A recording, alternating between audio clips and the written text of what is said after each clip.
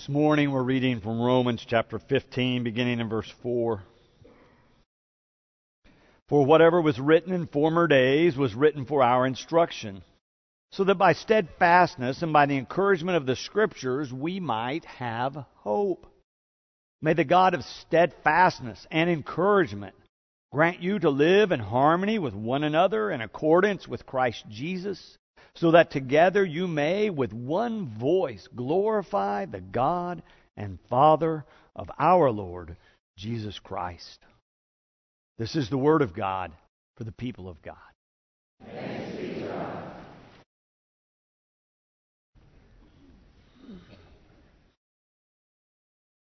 Have you ever had the experience of trying a new recipe and for some reason it just doesn't turn out right? I've had that experience. Sounds like some of these people may have as well. Sometimes when you're trying something new, it's harder to get right. There's so many different opportunities today to cook vegetarian or vegan or fat-free or gluten-free. Sometimes trying those new things just doesn't turn out so well. I find it more gratifying to use a time-tested or tried and true kind of recipe, one that people have used for years and years, over and over. It's been used and people have made adjustments to get it just right. Some recipes are easier to use after they've been closely looked at and worked with and tweaked. Some recipes are easier to have success with in our lives. Paul talks about this time-tested way of living. He says that there is a God who's come before us. And this God has inspired people who have had experiences. And they've written about these experiences and kept them together. And we can read them for our own good. Or as he says in verse 4, for our instruction, for our guidance. We can draw on this biblical wisdom in our own day as we go forward. Advent is a time to prepare. We began talking about this last week. We have these 4 Sundays leading us up to Christmas, where we have opportunity to prepare our hearts and minds and our souls to receive God's love in all of its fullness as it's being born into the world, as we remember this birth of this Christ child so long ago. Advent reminds us that we are to be an expectant people. We expect God to be at work in the world for good. Advent reminds us to be on the lookout for where God is at work in our world, where God might be at work in your world. Paul says the Scriptures help guide us and help us ready ourselves to see how God might be working, because they give us instruction, they share with us wisdom, they give us encouragement, they lead us to hope, Paul says. The turning point in this letter to the Romans happens in the beginning of chapter 12. Paul has been writing for several chapters before we get to chapter 12 or 15 where we're reading this morning. But in those first 11 chapters, he's working on a very long argument. He's building a case, if you will, for how God has planned to include both Jews and Gentiles, or Jews and Greeks, into God's plans. Paul's conclusion, after writing extensively about all of this and explaining how he understands God has been at work all along to bring these two groups together, he concludes both Jews and Gentiles are included in God's family. Both are a part of the people of faith. But then in chapter 12, he turns his attention and begins to talk about new life in Christ, or what it looks like for someone who decides to be a follower of Christ. He begins to give a whole list of practical steps a person can take, a person should take, in fact, if they want to be a follower of Jesus Christ. In this section from where we read this morning, he's focused particularly on this idea of how we treat one another. How we are to treat one another. He begins in the first 3 verses just before where we read to talk about how the strong should accommodate the weak. He says the reason is because it's important and it's of good purpose to be building up your neighbor. But then he also says it's also important to understand we do it because Christ did it for us. And then in verse 4, he begins to talk about the Scriptures inspiring us on to encourage us so that we might have hope. And then he moves into verse 5 where he begins to talk about this is how we can live in harmony with one another in accordance, or if we align our lives with Christ Jesus our Lord. He wants us to understand that there's a sense of harmony. You just heard the choir singing about holy harmony that God can bring us through Christ. That's how you'll know when He comes, they sang. Because you'll have this sense of centeredness or wholeness or harmony in our lives. Now, last week, Paul was writing about the same kind of thing when we read from the text there. And he was saying, remember, the place to start is to focus on light or salvation, focus on love and goodness. He says that is the way we should live. He called it living honorably when we're living in the light. I'm suggesting to you this month that as we read through these passages in the epistles, that it gives us a recipe for experiencing Christian life and Christian love. And in the recipe, the next practical step for our recipe of experiencing love is to add encouragement. So last week we had start with light. This week, add encouragement. But as I was writing this, I thought to myself, and maybe you're thinking now, I'm so busy in December. How am I going to find time to add encouragement to my neighbor? I can't get everything done that's already on my to-do list. I often find myself in that place with too many things to do and not enough time to get them all done. For others, it's not such a season of busyness, but one where sadness or despair or depression begin to creep in. It might be the first holiday after we have lost the loved one. Or it might be an experience where someone that we wish we were with is far away and we know we're not going to get to celebrate Christmas or New Year's with that loved one. Or maybe it's something with your health or some other obstacle that you've encountered this year and you just think, it's not going to be the same.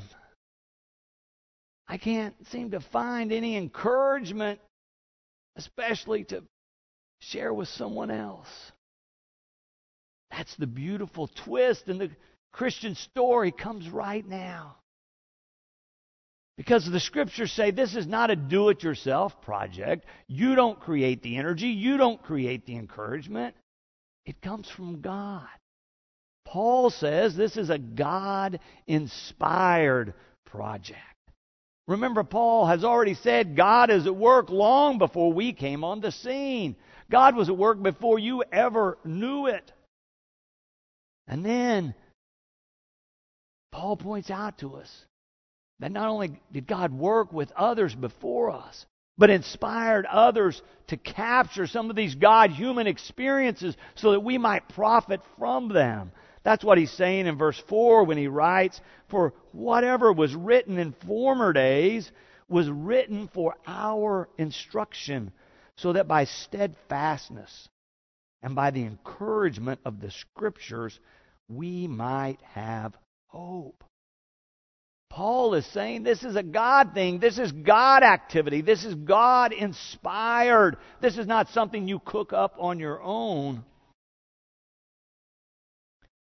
So what about you and your life in the Scriptures?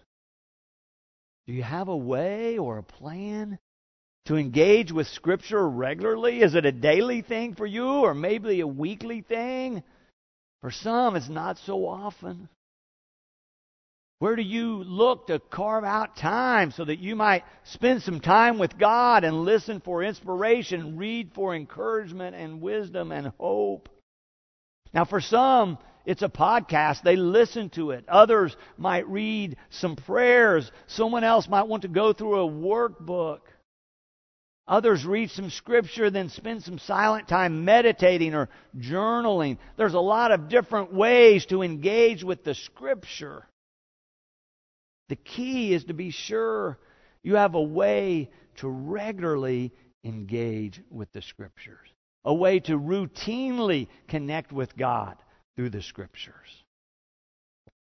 For the first several years that Mary and I, my wife, lived back here in Tulsa, we were living in Jenks. So almost every day of the week, I was on Highway 75 driving back and forth down here to the church. It kind of astounded me how many times I saw a car pulled over on the side of the road. It looked like they had run out of gas. Often there would be somebody there with one of those little red cans. They're pouring the gallon or two of gas they had walked to get back into the tank of their car. But the first thing that pops into my mind every time I see one of them is, how did they let this happen?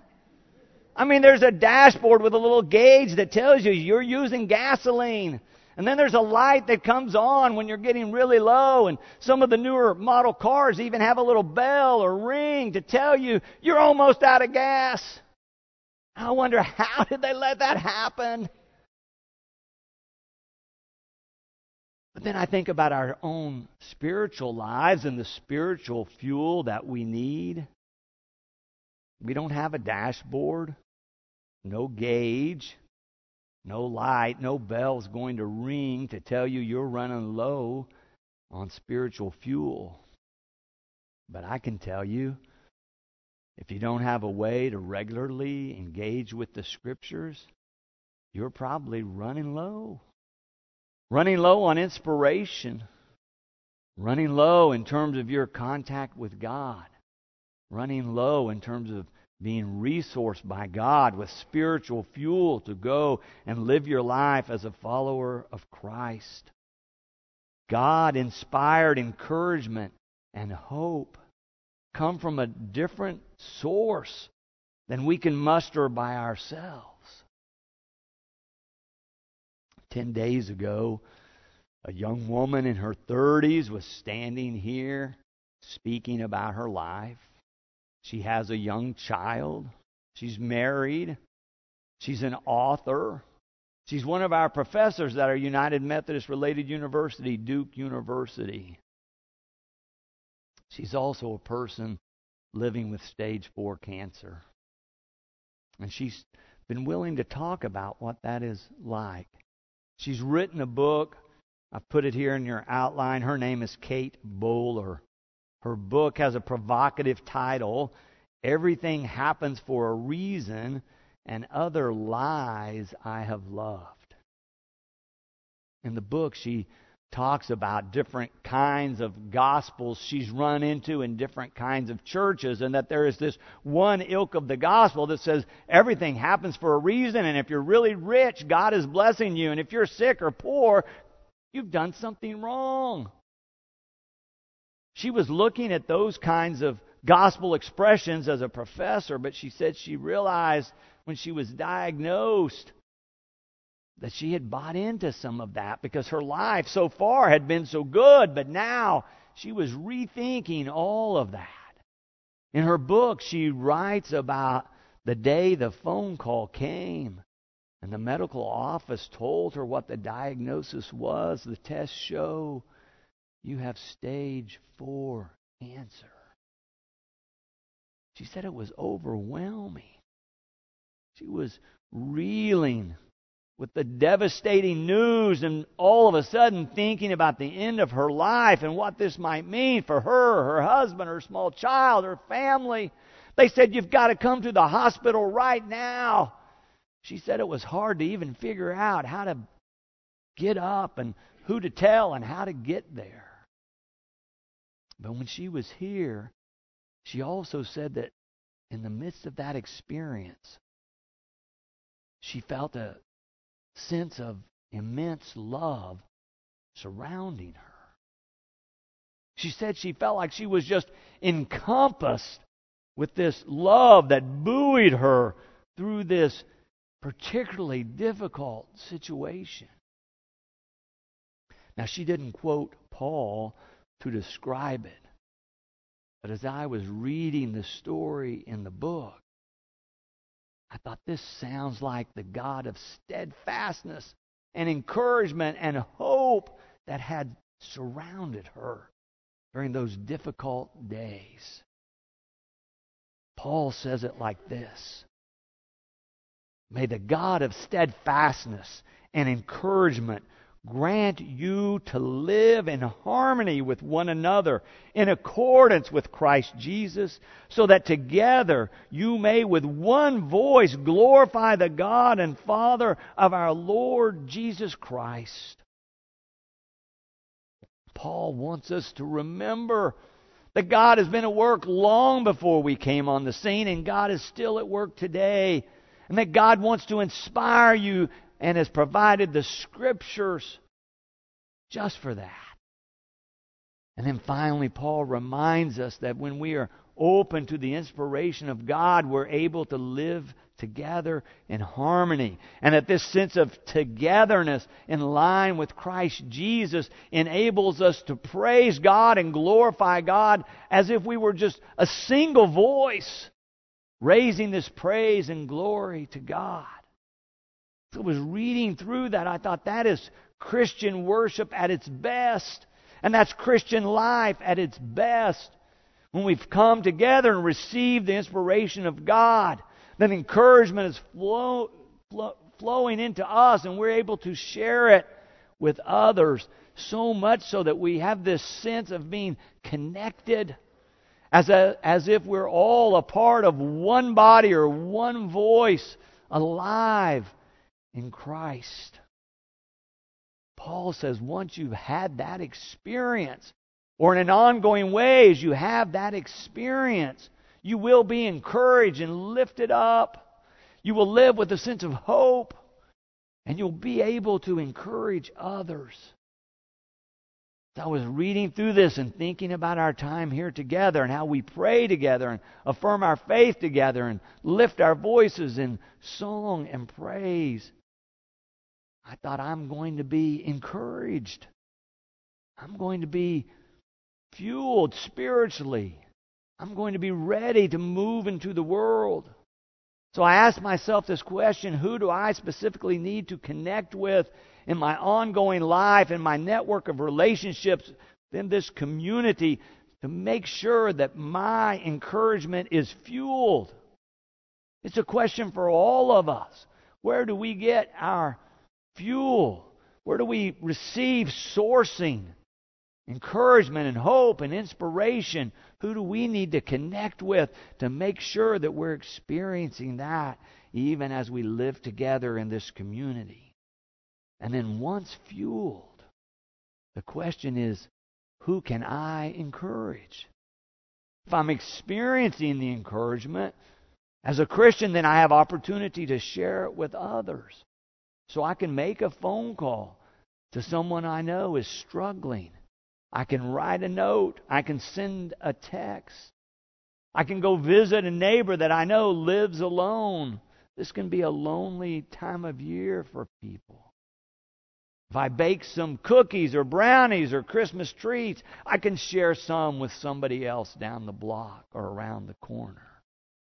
Who can I encourage? Who can you encourage in this season of Advent? Paul is giving us this Christian recipe to experience love and share love. It's the dynamic of the gospel that we are able to experience or receive the love of God and then share it with a neighbor. Paul's recipe says start with light, then add encouragement. I think it's a recipe we can follow. What do you think? And I think as we begin to follow it, we will experience the love of God coming alive anew in our lives.